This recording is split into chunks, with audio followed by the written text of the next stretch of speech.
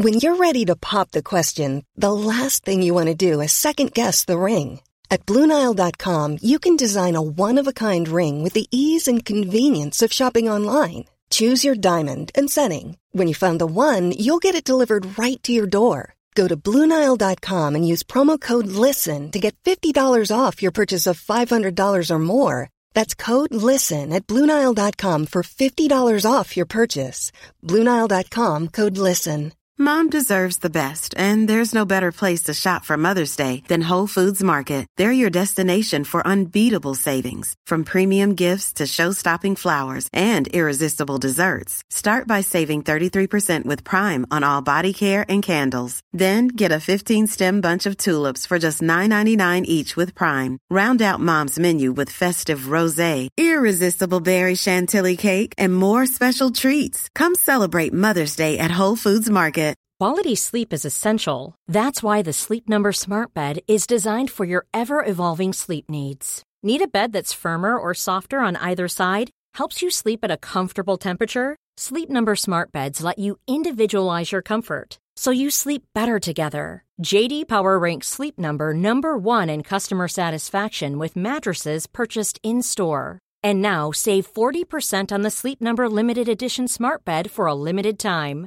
For J.D. Power 2023 award information, visit jdpower.com/awards. Only at Sleep Number stores or sleepnumber.com. Min kreativaste plats, det har vi sagt förut, det är ju solariet. Just det. Vad är din nu igen? Lisa, vad är en kreativ plats? Prata aldrig med mig om kreativitet, mitt livs värsta ord. Men du måste också tänka på att kreativitet är inte bara så här, vad ska jag måla i eftermiddag, utan det kan också vara där du kommer på att du ska lösningar. Flytta till Barcelona. Eller det är ju som för så många andra ställen där jag inte kan ha min telefon. Det är som att den mördar kreativitet för exakt. Den, och upptar all ens hjärnas kreativitet och sexlust ju. Ja, säkert. Jo, men det finns ju massa sådana tester på det. Att sen vi började använda telefonerna så har folk sex mycket, mycket mindre. För vi tänker på helt andra saker. Alltså, jag känner mig redo för en rejäl mobil-detox. Alltså, ta bort den ur min hand. Jag orkar inte att den ska... Alltså, den upptar mina tankar hela tiden. Så fort jag inte håller på med den så har jag på något i öronen från den som jag lyssnar på. Precis. Jag tycker jag är effektiv då. Alltså, ineffektiv. Jag stoppar min egen hjärna. Jag tänker också på att för både jag och Henrik jobbar ju med liksom internet och mobilen och sådär. Så jag märker nu till exempel har vi precis varit och ätit frukost på ett jättemysigt ställe som heter Vilmas här i Uppsala. Och då blir det liksom när vi sätter oss ner, då har vi alltid något snabbt, bara jättesnabbt att göra på telefonen. Som jag också märker att jag själv ursäktar mig själv. Ska bara kolla ett mejl. Exakt så här, det här är helt 40 minuter senare. Ja, men det här är vårt jobb, jag ska bara göra det här, jag ska bara messa Emily om det här, sen ska jag bara kolla mina kommentarer på det här för att jag måste ju svara för att boosta videon, för det är ju mitt jobb. Alltså, tyst du och ät din skaldjursmacka. Är det några räkor som är sugna att komma in i din terut? Ja, och en pojkvän som den ska umgås med. Alltså, David ser åt mig hela tiden. Alltså, och det värsta är det som han har poängterat. Jag ligger i sängen och ska sova. Och sen ska jag gå upp på toa. Då tar jag med mig mobilen för att gå och kissa. Och då säger han, kan du lämna mobilen? Då säger jag aldrig åt mig vad jag ska göra. Men hur fan kan jag ta med den? Det är också jag ska vara borta i 20 sekunder och kissa. Och sen kommer jag tillbaka. Nej, jag måste hålla i den hela vägen när jag går och hela vägen när jag sitter på toan. Bara lägga ifrån mig den för att tvätta händerna och gå tillbaka. Men på något sätt så blir det också, det är ju mer okej att du kollar på den när du är själv. Absolut, men vad fan. Ja, jag vet, alltså det är så hemskt. Men det är i alla fall, ska komma till att när jag ligger i solariet så är jag så fruktansvärt påhittig, kreativ. Och du sätter ju huvudet på spiken då att jag har ju inte telefonen i min hand. Och då kom jag på... Det är samma med duschen. Fan vad man hinner fundera där inne. Jag duschar jättesnabbt. Bara under armarna, stjärten ut. Ljumskarna, Lisa, glöm aldrig. De är med i stjärten. Det är liksom samma rörelse. Du fäller ut hela handen så du får ett stort område. Lillfinger och tumme, det är de som tar ljus. Effektiviserat. Så du hinner tillbaka till mobilen så snabbt som möjligt. Men däremot badet. Där ligger du. Men där kan man också ha telefonen. Bad. Ibland har jag en handduk bredvid så att jag bara kan ta det. Ja. Man är så jävla äcklig. boende, alltså fan, det är alltså de som har kommit på mobilerna har ju hittat exakt rätt knappar att trycka på. Alltså vi är som de här råttorna som sitter och trycker på samma knapp istället för att äta. Ja, verkligen. Men det jag kom på i alla fall som känns så himla härligt och sånt som man inte kom på när man sitter med telefonen, det är att på midsommar, när vi spelar in det här så har det inte varit midsommar än, för jag ska åka bort en vecka till Sälen. Och då kom jag på att när det är midsommarlunchen där så ska jag hålla tal, för det älskar jag. Även fast jag alltid är lite nervös innan så jag vill göra det jättesnabbt. Ja, så att jag har det gjort. Alla är nervösa inför att hålla ett tal, annars är man psykopat, eller vadå? Jo, men det är också konstigt att vara så sugen på det då. För det, att vara nervös är också det värsta. Det är så jävla nästan alltid när man ska göra något kul som man är nervös inför känner man inget är värt det här. Nej, varför gjorde jag det? Ja. Och då kan man också skita i det. Ja, gud, du har inte skrivit upp på någon form av papper att du ska. Nu har jag tyvärr sagt det i podden då. Ja, men den kommer ut efter, så de får veta efteråt. Därför att, som jag berättade förra veckan, så har jag inte mitt kärngäng kvar av kompisar. Du har ett sug efter häng. Jag är jättesugen efter häng. Och det jag har gjort då är att jag har plockat ihop små härliga favoritsmulor från olika städer. Till ett gäng då.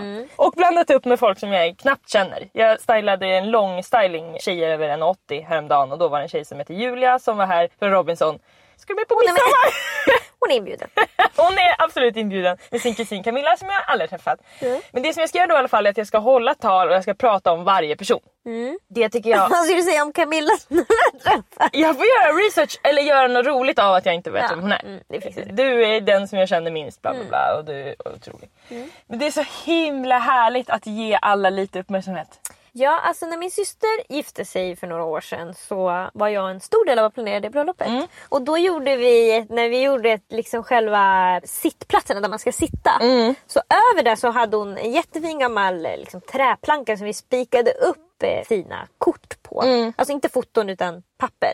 Och där stod det en liten presentation av alla. Och det är alltså känslan att komma in på bröllopet, leta efter var man ska sitta, man är lite pirrig. Vi hade också satt folk med folk de känner, vilket jag måste säga till alla som någonsin planerar en större tillställning. Vad håller ni på med när ni ska blanda upp kusiner med kollegor? Sluta med det. Eller varannan tjej och kille. Varannan tjej och kille. Men alltså jag tror vi hade varannan tjej och kille, men tjej och kille som kände varandra. Och runda bord. Men att det måste inte heller. Nej, det måste absolut inte det. Men också runda bord. Så att man inte sitter, alltså sitter man på kanten på ett avlångt bord, då har man, vem ska man prata med då? Då kan man bli inbjuden till den värsta upplevelsen man någonsin har varit på. Så är det. Och man är då tvungen att sitta där för en andras skull. Och vill man att folk ska må dåligt på ens fest? Jag tycker att det finns 2 hemska saker med fest. Nummer 1 är att bli placerad vid ett bord. Alltså för att man blir alltid placerad vid någon. Vi ska lära känna varandra. Ja, precis. Du som är så social kan få sitta här med 3 tråkmånsar. Nummer 2 är när man får en sån här lapp med en hemlig uppgift. Nej men, alltså de lapparna! Folk älskar det, Emily. Nej. Jo! Folk älskar att skriva dem, ja. Armin älskar det. Elin älskar det. Då kommer med idén ofta. Ska vi på festen? Absolut, Lisa, därför att de tycker om att skriva lapparna och tänka på hur det ska bli. Ingen tycker om att titta på lappen som är deras egen. Och då kan det också vara, säg till den bredvid dig att den har en ful tröja flera gånger. Ja, det är alltid sådana värsta saker. Och jag tror att det handlar om att vissa tycker inte att det är lika jobbigt när det blir pinsamt. Lisa, jag tror alla mår skit när de får en lapp. Men folk tycker det är kul att ge ut lappar. Vet inte varför. Du kan väl skriva något trevligt då. Men vad ska det stå på den lappen? Säg en sak som är kul att skriva på den lappen. Man skulle kunna vinkla det på något sätt så att man säger vad det står på lappen. Alltså att det står typ en tid. Nu har jag kommit på en lek. Poddar är mitt nästa solarie. Fatta om det ska stå en tid. Den här tiden ska du ställa dig upp och säga vad det står på lappen. Och så är det en uppgift till alla. Så det blir som ett escape room man ska klara tillsammans. Ja, eller bara så att det står något trevligt. Alltså typ så här. Nu kommer jag på en. Oj! Jag skulle tycka det var mycket roligare om det var som en sån här murder mystery middag. Eller att man liksom alla får, man ska typ bygga ett pussel av det man har. Eller alla får nästa ord och så ska det bli en historia. Roligare, men fortfarande inte roligt. För man vill slappna av på fest. Det finns folk som är 17 år som är på festen.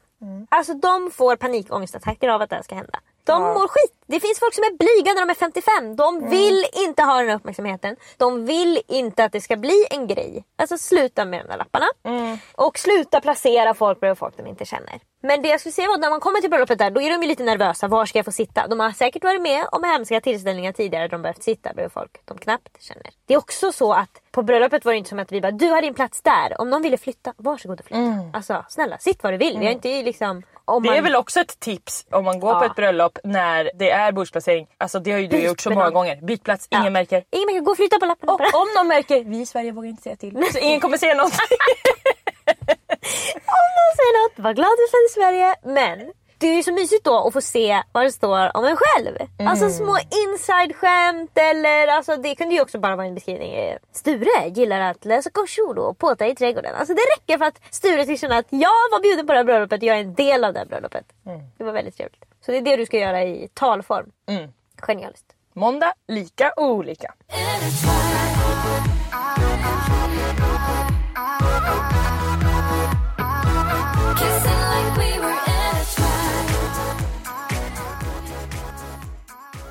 Jag har ju kommit upp lite i åren nu och bytt pojkvän frekvent sedan jag var 16.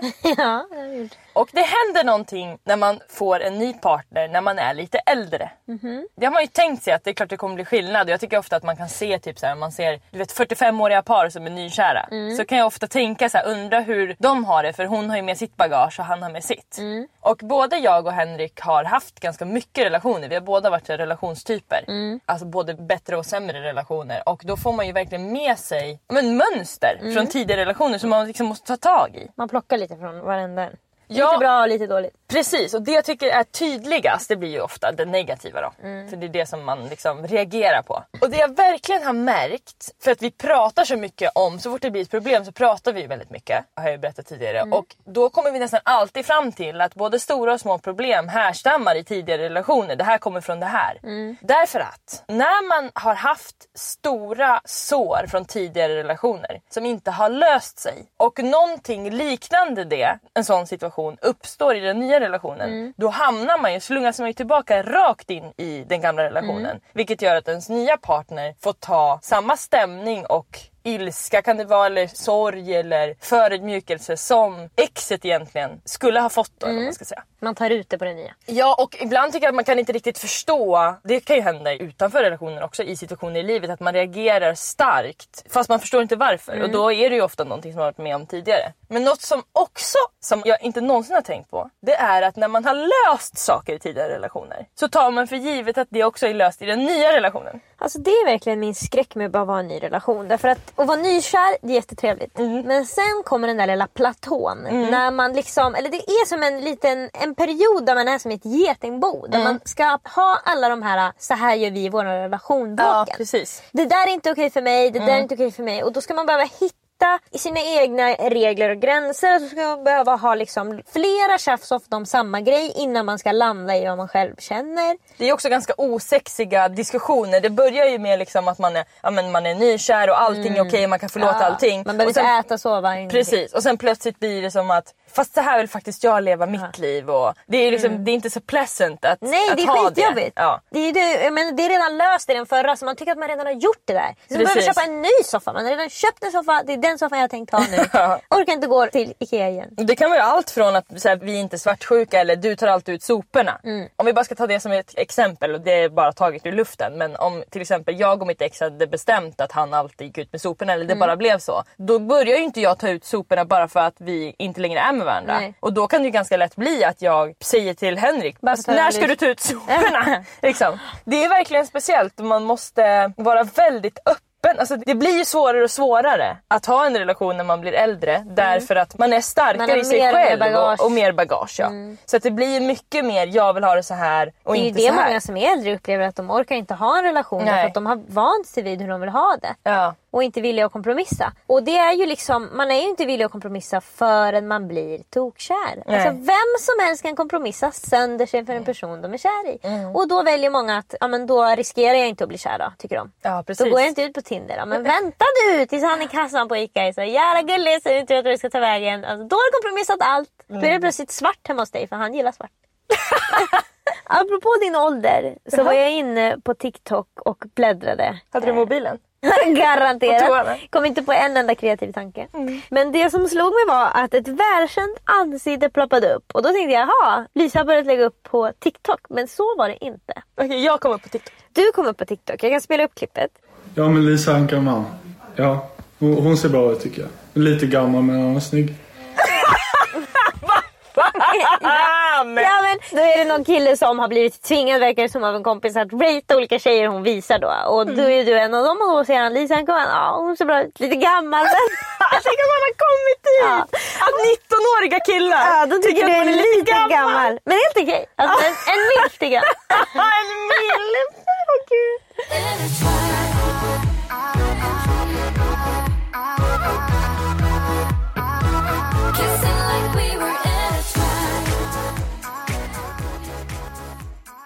Jag tror jag är bisexuell.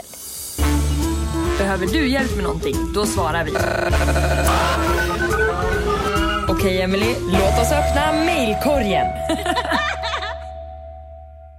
Hej, jag har verkligen fastnat för er podd. Den är så bra. Jag lyssnar på den hela tiden. Och i ett avsnitt så var det en 15-årig tjej som skickade in ett mejl om sin kompis. Ni reagerade då på att hon var ung. Och nu ska ni få höra, för här har ni en 13-åring. Vad duktig ni är på att skriva allt. Jag tror inte ni förstår hur mycket jag tar till mig. Ni är som mina extra mammor. Även fast... äldre blir det. Även fast jag i stort sett inte kan känna igen mig i något ni pratar om. Eftersom ni mest pratar om sånt man är med om som vuxen. Ja... Jag vill bara säga att jag har lärt mig så mycket av er. Ni är så kloka och jag ser verkligen upp till er. Jag har även ett litet problem. Jag är kär. Och jag vet att det är tidigt, men jag tror att jag är bisexuell. Jag är kär i min bästa vän, som är tjej då. Problemet är att hon har en kille och hon har kille hela tiden. Så fort det tar slut med någon blir hon tillsammans med någon annan. De är bara 13 år. Hur många relationer är någon ha? Jag tror att det är olika stämning i olika klasser. Alltså vi hade ju verkligen så här från typ kanske 3:an att det var så här, vill ha chans på mig. Sen var det ett uppehåll. Det var verkligen ett uppehåll under högstadiet. Ja, men jag skulle säga mellan typ 4:an och 7:an. Ja, längre. Alltså, många hade inte pojkvän i 7:an. Nej. Det var, alltså jag skulle säga från 4:an till gymnasiet. Ja, jag håller med. Mellan och högstadiet, där var ingen ihop. Då var det bara Tessan och Fredde. Alltså, det fanns ju några. Men det var verkligen inte liksom, man hade inte en relation och sen en annan. Och då var de liksom brådmogna. Ja, alltså de skulle så här, ha precis. sex på toan och sånt. Ja. Och vi fattar ingenting. Nej, jag fattar ingenting. Jag känner mig så nära henne. Vi kramas och håller handen och är mer nära varandra än vad jag är med många av mina andra vänner. Hon pussar mig ofta på kinden och på pannan och jag bryr mig så mycket om henne. Jag vill trösta henne och hjälpa henne.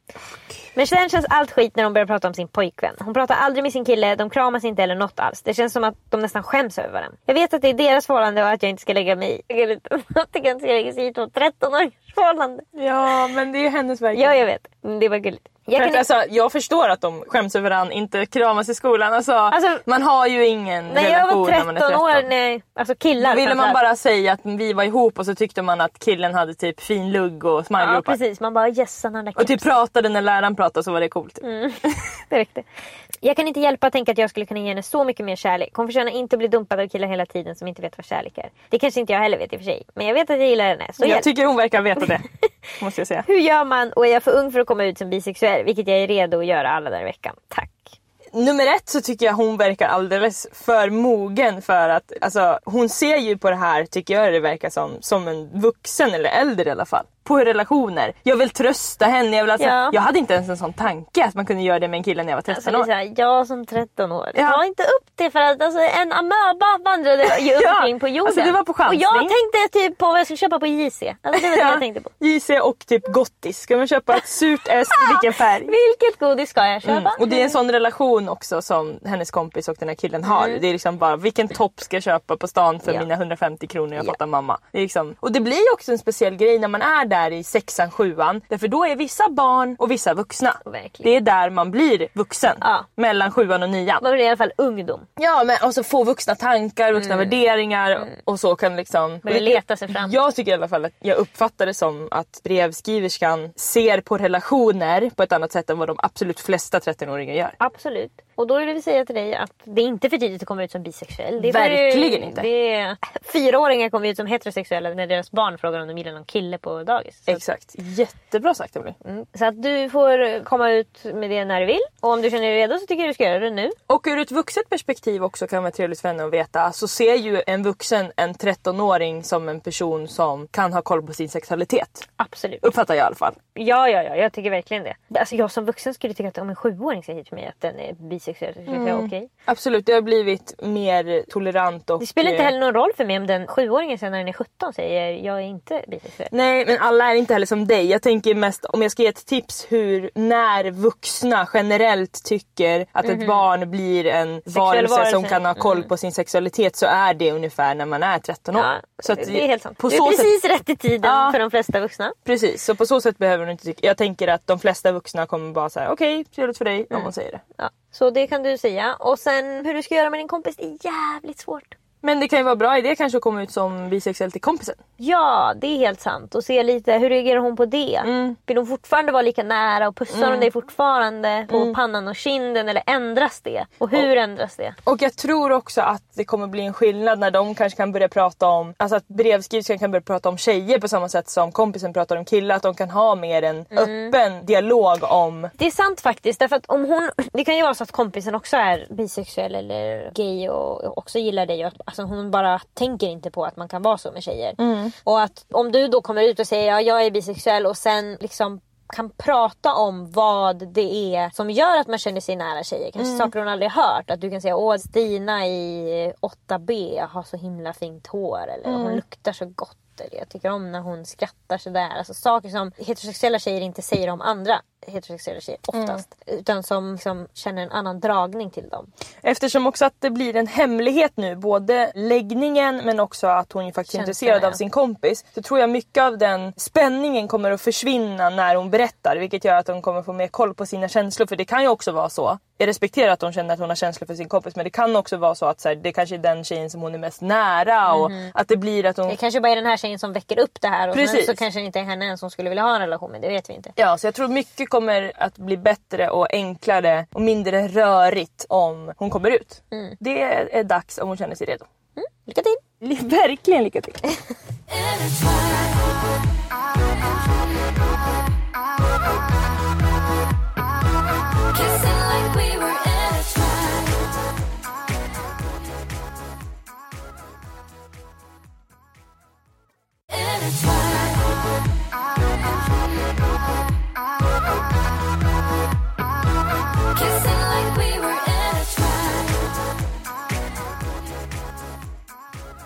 Jag har ju släppt en video där jag gör Henrik svensk. Eller lär honom lite svenska seder som jag själv säger.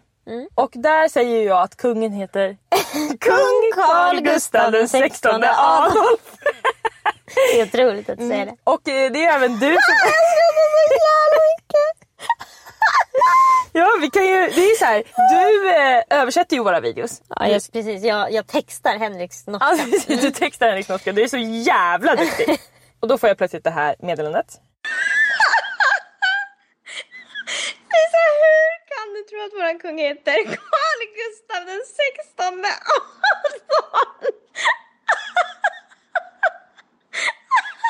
Det sista namnet. Alltså jag skrattade så jävla mycket åt det. Det är så säkert bara Adolf. Han bara Adolf, bara, det är sista namnet.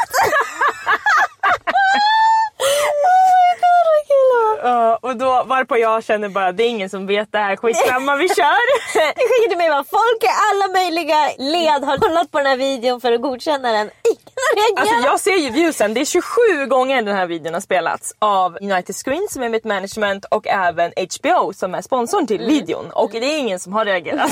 Även min familj har kollat innan. Du har kollat, jag har kollat. Elin har kollat. Ja, så att jag tänker skitsamma, det är ingen som vet. Och jag har absolut fått lite kommentarer på det, men det gör mig inte jättemycket. Nej, det spelar inte så stor roll. Men det jag ska komma till i alla fall, att jag är ju väldigt dålig på historia. Jag är ju inte heller allmänbildad. Alltså jag har aldrig liksom intresserat mig för hur världen funkar. Nej, det har du inte. Nej. Alltså du vet inte hur lagar blir till, eller du vet inte vad de olika partierna ens står för, eller du vet inte vilka länder som har kung och inte i världen. Alltså sådana saker har du inte koll på. Exakt. Nej. Så nu har jag hittat världens bästa program på Netflix. History 101. Det är nästan för barn. Men man får aldrig glömma att många vuxna är som barn. Jo, men och det är så mycket lättare att lära sig när det är små figurer. Och, alltså, alla lär sig inte av att läsa en bok. Och de gör det så pedagogiskt också. Det som gjort för mig, alltså det finns ett om rymden som jag tittar på. Då visar de hur stort ett rymdskepp är. Då lägger de hur många jetplan. De visar hur mycket det väger. Och då visar de med, alltså jämför och visar med andra saker som man vet. Alltså 3 stycken stora bussar skulle kunna åka med i det här i tyngd. Alltså då är det så jävla grej. Jag fick också veta, som inte jag har någon aning om, att vi började åka ut i rymden. Inte för att det var spännande eller härligt eller för att vi skulle åka till månen eller så. Utan för att USA och Ryssland skulle kunna bomba varandra. Ja, de hade som ett space race, kallar man det. Ja, exakt. Och det kom då från... Och Ryssland kom ju ut först. Ja, 3 gånger liksom vinner de. Ja, först kommer ut i rymden. Sen tyvärr förlorar de stort. Och då tror ju vissa att det är USA som har filmat månlandningen i någon studio. Det finns ju massa olika idéer då. konspirationsteorier. Exakt. Som man verkligen kan fastna i. Gud vad dåligt man kan må. Det är verkligen, alltså jag tror säkert, grejen är att jag lyssnade på P3-dokumentär om Watergate-skandalen häromdagen. Som är att presidenten i USA under, vad kan det här vara, 70-talet tror jag att det är. Richard Nixon, han var väldigt paranoid av sig och han var republikan och sen så försökte han avlyssna demokraternas, där de hade sina möten. Och det var väldigt, alltså hur det kom fram är ju väldigt otroligt. Man brukar säga för att någon har satt en liten tejpbit på en dörr för att dörren inte ska gå i lås så att de kan komma in där sen. Och så är det en vaktmästare som kommer förbi och ser det här. Han ser tejpbiten och bara, vad fan är det här? Men så vet han att ibland brukar städarna göra så att de ska kunna, istället för att behöva dra ner handtaget och hämta sin nyckel, så kan de kunna bara putta upp dörren när de ska gå in och städa. Men han vet att alla städare har gått hem. Så han tar bort tejpbiten och tänker att någon har glömt den. Och sen kommer han tillbaka dit igen och då sitter det en ny tejpbit där. Och då ringer han dit polisen och så tror de att det bara är ett inbrott och sen visar det sig att de här personerna har brutit sig in för att de ska sätta buggar där. Och då liksom, kommer det här fram och Nixon säger jag har absolut inte gjort det och sen så visar det sig att Nixon har också spelat in i ovala rummet där han har alla sina möten och då börjar kampen för att få tag i de här banden och sen när man får dem så han klippte dem med bla bla bla. Det är en stor skandal och den är ju anledningen till att man kallar allting för gate. Det finns en Gamergate. Det finns, alltså, när det sker skandaler eller stora händelser så kallar man det för gate på grund av Watergate. Men i alla fall, och när man lyssnar på den så förstår man ju att, jag menar, det här hade lika gärna kunnat blivit att de bara hade hittat den här tejpbiten. Några personer har brutit sig in och säger vi har brutit oss in här för att vi ville det. För det som var konstigt var att, vad gör de här? Det var liksom inga inbrottstjuvartyper. De var inte där för att sno något, så vad var de där för att göra? Och sen så hade Nixon kunnat säga det var inte jag och sen hade det gett sig. Nu blev det inte så. Men hade det varit så hade det kunnat varit bara en konspirationsteori. Det var Nixon som gjorde det här så hade jag kunnat säga, men lägg ner, det är inte konspirationsteori. Så jag menar att det finns ju ofta grund till att vi ska misstro folk som har väldigt mäktiga positioner därför att de kan ju göra lite vad som helst och sen säga det var inte jag och kan vi inte, alltså även om vi kan bevisa det så åker de ju många gånger inte dit. Och det får vi se gång på gång med Michael Jackson och med han Rich Filthy, vad heter det? R. Kelly och Jeffrey Epstein och Donald Trump, alltså herregud. Men oftast när man gräver ner sig i konspirationsteorier så finns det ju alltid ett litet mått av ångest hos de som är allra aktivast.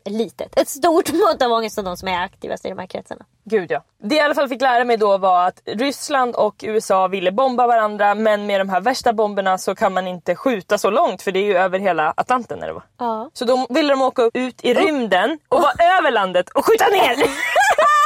Och precis så som du reagerar nu, med skratt reagerar jag också. Då frågar Henrik, vad skrattar du åt?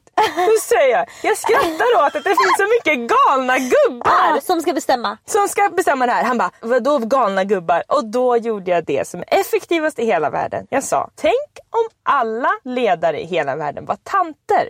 Och att de tanterna bestämde att vi skulle bomba på olika ställen. Han blev i chock. Alltså jag ser hur det rullar i huvudet. Han aldrig tänkt så. Nej, tanter. Alltså, du ska bara, nu räcker det, jag ska upp så jag når och slå till han. Osminkade tanter med kort hår står där och bestämmer. Breda rumpor. Ja. De bryr sig inte ett skit om killar tycker att de är snygga eller inte. De vet att de kan få killarna ändå för de har pengar och makt. Ja, de är bara med 19-åriga killar. En annan sak som jag också fick reda på när jag kollade på olja och Saudiarabien. Som väldigt intressant. Verkligen. Det här tycker folk säkert är så sjukt. Men jag tänker också att det måste finnas folk som är som mig. Lite jag tror... alla. Ja, det är de andra flesta vet inte ett skit. För jag har inte förstått att Saddam Hussein blev mördad för att han inte ville att USA skulle ha olja. Ja och nej. Okej. Alltså Saddam Hussein blev absolut mördad i USA därför att de ville in i hans land för att det finns massa olja där. Sen sa USA att han har kärnvapen. FN åkte dit och kollade. De sa att det finns inga kärnvapen i det här landet. Då sa George Bush, det finns visst det, nu kör vi. Och sen så, som USA alltid gör när de vill ha pengar eller olja någonstans ifrån, så bara bombar de sönder det landet och sen så säger de att folket i det landet är vildar. Som men då är det ändå rätt att... Jo, men och då, de har röstat Saddam Hussein på grund av det. Men Saddam Hussein är inget helgon. Det finns andra anledningar. Det finns många irakier som också ville bli av med Saddam Hussein. För att han var ju liksom en diktator som gasade ihjäl jättemånga människor. Ja, men man får, alltså, det är typ så här 20 minuters avsnitt. Ja. Det går så jävla fort, det också så här 1953, då hände det här. Och då kom den här personen, alltså de har ju gjort det som en YouTube-video. Det är ju också, alltså olja och Saudiarabien, det är jättekomplext. Så därför måste de ju gå tillbaka och förklara för oss från början. Vad är det som händer? Varför vill man ha olja? Varför finns det bara olja på vissa ställen? Och hur ska man göra med det? Ja, alltså jag har ju fått reda på att det är olika plankton som har pressats hårt under marken och blivit olja. Dinosaurier. Det är därför det tar slut. För det tar jättelång tid att tillverka. Liksom, att det tar ju flera miljoner år. Och så är det bara vi som suger ut allting på 40 år. Och så finns det inget kvar. Så vi, va? Då visar de jättefint pedagogiskt på en karta uppifrån, så är det en trevlig tjej som berättar. Då är det såna här olika olje som gräver upp. De har de gjort olika stora på olika länder så att man ska förstå hur mycket olja det är på olika ställen. Alltså det är så jävla bra! Och då fanns det också ett om feminism. Ett avsnitt. Och där fick jag bland annat veta att det är fler kvinnor än män som går på högskola och alltså, får utbildning än män i många länder i hela världen. Ja, det tror jag på. Det hade, alltså, jag tror att det är från Sverige i alla fall. Jag kunde aldrig tro. Jo, alltså men grejen är att det är så, och därför också så, när man har växt upp så har ju folk alltid sagt om du pluggar så kommer du tjäna mycket pengar. Eller det var det så här, hur ska man tjäna mycket pengar? Läs det här, läs det här, läs det här, läs det här. Men ju mer kvinnor som pluggar på universitet, desto mindre blir en universitetsutbildning värd. Därför att det kvinnor gör inte värt någonting. Så att man får ju liksom mycket mindre betalt nu för en högskoleutbildning än vad du kunde ha fått för 20 år sedan när det bara var män som gick där. Och det är ju därför det är så här, civilingenjör, för det är bara killar som läser det. Så då får man jättemycket pengar. Och systemanalytiker och fan det heter, de tjänar också jättemycket. Därför att det är bara män som läser det, medan läkare, typ deras löner går ner för det är mer kvinnor än män som är läkare. Är det mer kvinnor än män som är läkare? Det sa de också i History 101. Det slutade i alla fall i den här feministiska dokumentären som jag kollade då på 20 minuter. Att internet har ju hjälpt oss extremt mycket. Det är den tredje vågen, det är verkligen internets förtjänst. De tog ju också upp mycket det här med att män är otroligt elaka mot kvinnor på nätet. Att det är liksom, det är alltså, kvinnor som... Ja. Och det tyckte det var så härligt, för det kanske är mest en sån här grej som jag tänkte att folk säger eller känner. Men att det var liksom med i dokumentären att så här, det är jättesvårt för kvinnor att vara på nätet. Därför män är jätteelaka generellt mot kvinnor på nätet. Det säger de i dokumentären. Ja, men det är så, och alltså, de har tagit fram det i forskning som visar att alltså, det är så jävla mycket troll. Alltså, det är liksom män som lägger hela sina liv på att sitta och vara arga på kvinnor och folk som inte tycker som dem på internet. Och det får inga konsekvenser. Alltså hur kan de inte bli av med jobbet? För det är inte så att de skriver under falskt namn. De har inte på att göra alias. De skriver, Håkan Tomasson skriver, du borde bli våldtagen din äckliga fitta. Där ska han bli av med jobbet. Han kan inte skriva det med sitt eget ansikte på bilden. Det kommer upp på alla hans Facebook-vänner. De reagerar inte. Ja, typiskt Thomas. Eller Håkan, eller vad kallar jag honom? Ja, ingen bryr sig. Det är så himla häftigt vad internet gör med alltså, tidigare minoriteter eller de som bara överhuvudtaget har varit förtryckta. Alltså inte minst med Black Lives Matter, att det har ju fått sån otrolig slagkraft nu. Och så har det ju blivit så otroligt starkt att vi kan filma saker. Alltså George Floyd, vi hade inte blivit några stora protester kring hans död om inte vi hade fått sett. Alltså att det hade funnits filmbevis på vad som hände honom. Nej. Det är ju som det de försöker komma fram till nu är att de ska bli arresterade, de som sköt ihjäl Breonna Taylor som låg och sov hemma, och de har gått in i hennes hus utan att, fel hus eller vad det är, och så har de skjutit ihjäl henne. Och där finns det ingen film. Nej. Och då när de har hittat rapporterna så har de ju liksom bara skrivit, oj, det har råkat henne, en kvinna råkade dö. Sånt händer, så går de bara vidare. Så att även när så många sådana saker som bara sopas under mattan, ingen reagerar därför att alltså, och det är alltid så här, det finns ju alla de här männen som skriver att vi är fittor skriver också, men hur är det? Vad gjorde hon innan? Vad gjorde han innan? Det kan de fortfarande skriva om George Floyd. Men vad kan man möjligtvis göra som förtjänar att man blir mördad på öppen gata? Inget! Det spelar ingen roll. Jag kan också känna att folk kan bli så här, men tänk på polisernas sida. Och absolut, jag förstår att det är jättesvårt att jobba på polis. Det är det sista jobbet jag skulle vilja ha, för jag skulle släppa alla brottslingar fria, för jag vill inte bråka med någon. Det enda jag skulle kunna göra inom polisväsendet är att sätta dit ekobrottslingar. Alltså då skulle ni få se någon som var manisk i sitt arbete. Jag skulle sitta dag och natt och leta upp alla Johan Sundström som har förskingrat pengar. Alltså de ska in i finkan. Direkt skulle jag vara där. Hallå! Ja, livstidsfängelse hoppas jag att det blir. Alltså ingen. Jag skulle inte ha någon. Men hur skulle du känna när det var tjejer då? Det är inte tjejer. Men det är inte det. 99% är män. Okay. En Monica kommer också jag råka sätta dit. Det är lugnt. Alltså Monica får ta det. Tyvärr Monica, you tried, men jag tog dig. Ja. Jag kollade dina kvitton och det stämde inte.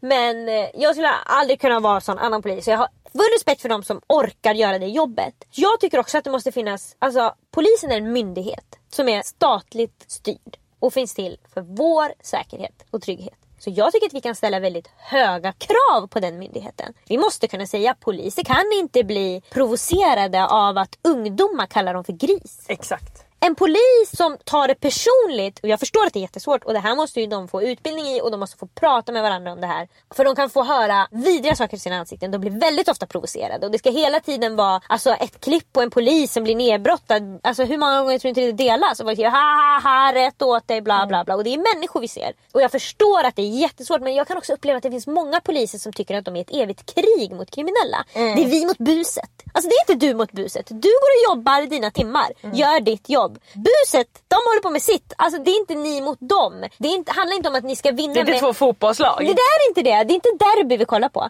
Alltså det är liksom inte, och det är hela tiden som att de får göra vad de vill, de kriminella, men du får inte göra vad du vill för du är polis. Och det handlar om att du jobbar för en myndighet. Och därför så måste det vara så. Ja, vi måste ju få ha högre krav på polisen. Och vi måste kunna kräva av dem att de inte blir personligt engagerade och upprörda av saker och då reagerar med våld eller med ilska. Det, är liksom, det får inte de göra. Nej. Det får inte finnas poliser med attitydproblem. Alltså det får de rensa ut. Ja, det tycker jag också. Alltså, jag har kollat några gånger på det här Polisen, Södertälje och alla möjliga vad de heter. För sånt där kommer jag över. Och det är jobbigt att titta på just därför att de får ta extremt mycket skit. Men de också försäger sig, eller förgör sig, man ska säga. Gör bort sig. Därför att man ser i många, i princip bara mäns poliser, ögon. Att de blir så provocerade. Ja, kränkta blir de så här. Det handlar hela tiden om deras jävla ego. Så det är inte till mig. Ingen vågar slå ner mig. Alltså de har en bild också av sig själva som, alltså jag förstår att det är samhället som pressar på dem med att man får aldrig bli nedslagen. Det är som att alla killar tror att de är Tom Cruise. De tror att de kan ta vem som helst. Det gör de. Och de flesta män har aldrig varit i slagsmål. Nej, och tur var väl det. Men då ska de ändå, och det är så otroligt starkt i samhället att en man som blir förnedrad på det viset. Vi tycker att det kommer från andra kulturer och har en hederskultur, men det finns så starkt i vår kultur också. Alltså en man som har fått en käftsmäll och ramlat ner och blivit förnedrad. Alltså hur ska han få tillbaka sin heder? Man orkar nästan inte kolla på det själv, för man tänker hur dåligt han mår. Ja, man mår ju så dåligt. Alltså man önskar att man fick sjunka genom jorden. Men och det som då händer är att vi tycker, hur ska den här mannen återfå sin heder? Jo, mer våld. Han måste ju såklart svara med mer våld. Han måste vara John Wick. Han måste skjuta 17 killar i huvudet för att hans hund har blivit mördad. Och endast då kan han få sin heder tillbaka. Det är vi som trycker på dem med det. Och det är viktigt att lära våra småkillar att när de blir nedputtade så har inte de gjort något fel. De behöver inte liksom, alltså man får absolut stå upp för sig själv och säga sluta putta mig. Men vi ska hela tiden ha en bild av att alla ska vara Bruce Lee och kunna ta liksom 7 killar samtidigt. Och vi kan inte det. Att bli läkt är ju också att få en kram, det är inte att slå tillbaka. Nej, verkligen. De behöver en kram. Men jag vill bara säga, ni som tycker att History 101 var kul men skulle vilja att det var lite mer avancerat. Fler kan jag rekommendera. Det här är mitt liv, you guys. Jag ska alltid toppa mig.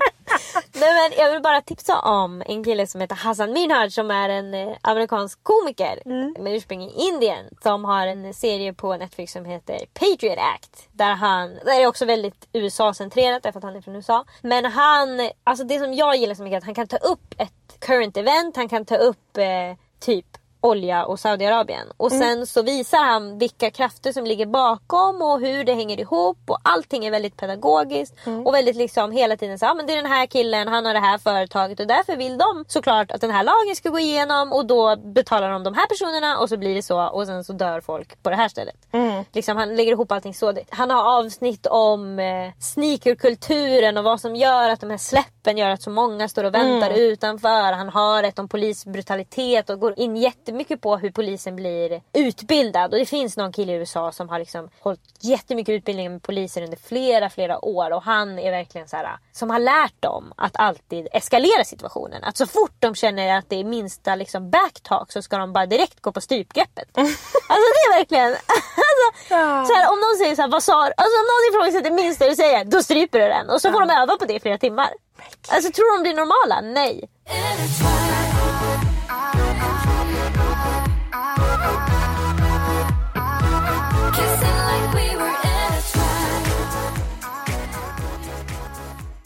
Ja, för att wrappa upp det här också nu så har ju Alexander Bard blivit av med jobbet nu hos Talang för att han har uttryckt sig rasistiskt. Och det är ju verkligen internets förtjänst. Verkligen. Alltså det är så många Lovette Jallovs förtjänst. Ja. Action for Humanity _SC, det sa jag inte sett, men det är det i alla fall. Men hon la ju upp, jag vet inte om hon var den som startade det, men hon la upp att han hade skrivit alltså så otroligt kränkande. Det är ju det också. Läs upp!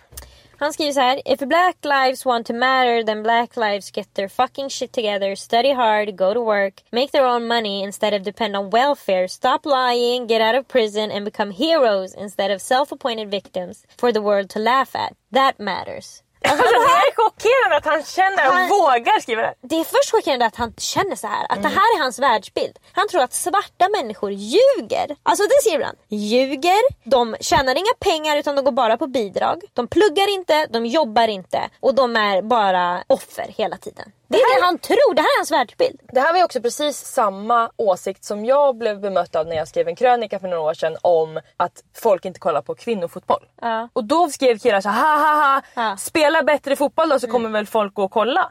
Ja, absolut. Att så här, alltså, det här är hela mer. Tiden, det är hela tiden att det är ert eget fel att ni blir sandade så här. Det är det Alexander Bard också säger då. Det är ert fel alla svarta. Det är George Floyds eget fel. Om han bara hade pluggat, om han hade slutat ljugit, så hade inte den här polisen tryckt sitt knä mot hans nacke tills han dog. Det hade inte hänt då, tycker jag. Det får ni lägga ner. Och jag kan också tycka att det är så här mycket. Alltså, han har varit så rasistisk tidigare. Han har sagt så mycket saker tidigare. Han har inte sagt att han får säga n-ordet för han kallar sig själv för bög. Så det är helt okej.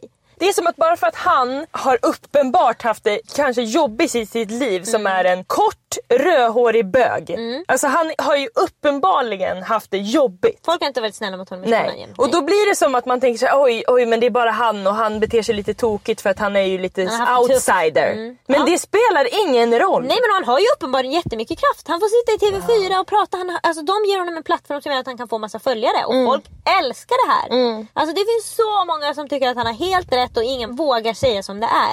Och till dem vill jag säga, de lyssnar inte på det här, men alltså det är ju så mycket. De har redan stängt av. De checkade ut när vi sa History 101, känner de, det här är inget för mig, hejdå. Men alltså så många som säger att vi inte vågar säga sådana här saker. Alltså det är ingen som är rädd för att säga n-ordet. Det är ingen som är rädd för att säga att kvinnor hör hemma i köket. Det är faktiskt fel. Alltså det är faktafel. Jag är inte rädd för att säga det. Precis som jag inte är rädd för att säga att himlen är grön, men det stämmer fortfarande inte.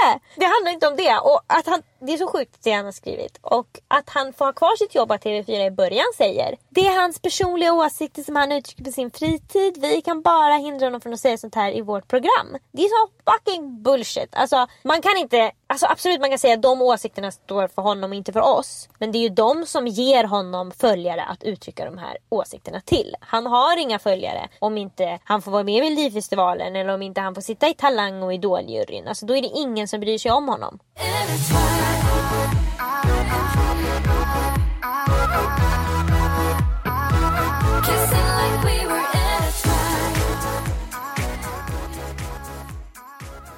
I dagens poesihörna kommer jag att läsa 2 lite kortare dikter med lite liknande tema. Emelies poesihörna. Den första dikten är skriven av Solveig von Schultz 1959. Och den lyder så här. Gamla örnhonor, höga över näsroten och med skarp gul blick. Fångade men otämjda. Männen sänker helst rösten. En kortis. För mig handlar den om äldre kvinnor. Och jag kan också känna, för att även fast det står gamla örnhonor hög över näsroten och med en skarp gul blick, så kan jag känna att både att vara hög över näsroten och en skarp gul blick är liksom lite oattraktivt. Det är de äldre kvinnorna som inte är attraktiva. Vi är fula gamla kvinnor som är fångade men otämjda. Jag känner också att just det här att vara hög över nätrosen och ha den där skarpa blicken, det kan också vara en känsla. Verkligen. Som jag tycker man kan få ibland. Verkligen. Alltså, att man växer till den här örnen. Ja, precis. Alltså kolla inte hit och tror att du ser något sött. För här finns inget sött att titta på. Männen sänker helst rösten. Det är dags för er att tala tyst. Det ska viskas när vi tittar med skarp gul blick. Det var den första. Den andra vet jag inte vem som har skrivit. Jag har försökt titta och det går inte. Den lyder så här. Vandrar. Lyssnar till evigheten, så står alla mina förmödrar där bakom mig. Stilla dig, säger de. Lyssna och se. Du är resultatet av 1000 kärlekar. Kan du läsa igen? Vandrar. Lyssnar till evigheten, så står alla mina förmödrar där bakom mig. Stilla dig, säger de. Lyssna och se. Du är resultatet av 1000 kärlekar. Det Det är verkligen kvinnokärlek. Det är fan vad fint. Och det är också så när jag tittar på den här History 101 om feminismen. Alltså jag gråter hela tiden. Det är för starkt. Alltså de har gjort så mycket för oss. Jag kan också tycka att det är så... Alltså för jag kan känna att den här går till alla oss när vi känner oss fula eller dåliga eller att vi inte kan. Då säger de bara, lugna dig. Stilla dig. Du ska bara lyssna. Vi älskar dig och alla innan dig. Alltså det finns så mycket kärlek till dig. Du är perfekt precis som det är. Det är bara att ta det lugnt här nu.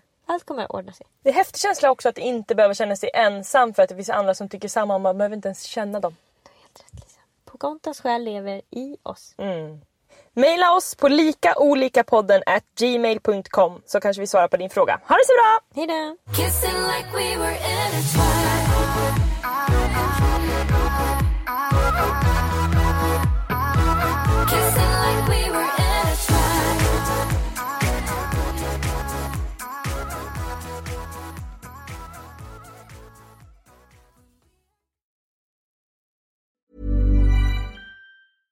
Flexibility is great. That's why there's yoga. Flexibility for your insurance coverage is great too. That's why there's United Healthcare Insurance Plans. Underwritten by Golden Rule Insurance Company, United Healthcare Insurance Plans offer flexible, budget-friendly coverage for medical, vision, dental, and more. One of these plans may be right for you if you're, say, between jobs, coming off your parents' plan, turning a side hustle into a full hustle, or even missed open enrollment. Want more flexibility? Find out more about United Healthcare Insurance Plans at uh1.com. Mom deserves the best, and there's no better place to shop for Mother's Day than Whole Foods Market. They're your destination for unbeatable savings, from premium gifts to show-stopping flowers and irresistible desserts. Start by saving 33% with Prime on all body care and candles. Then get a 15-stem bunch of tulips for just $9.99 each with Prime. Round out Mom's menu with festive rosé, irresistible berry chantilly cake, and more special treats. Come celebrate Mother's Day at Whole Foods Market. Imagine the softest sheets you've ever felt. Now imagine them getting even softer over time. That's what you'll feel with Boll & Branch's organic cotton sheets. In a recent customer survey, 96% replied that Boll & Branch sheets get softer with every wash. Start getting your best night's sleep in these sheets that get softer and softer for years to come. Try their sheets with a 30-night guarantee. Plus, get 15% off your first order at bollandbranch.com. Code BUTTERY. Exclusions apply. See site for details.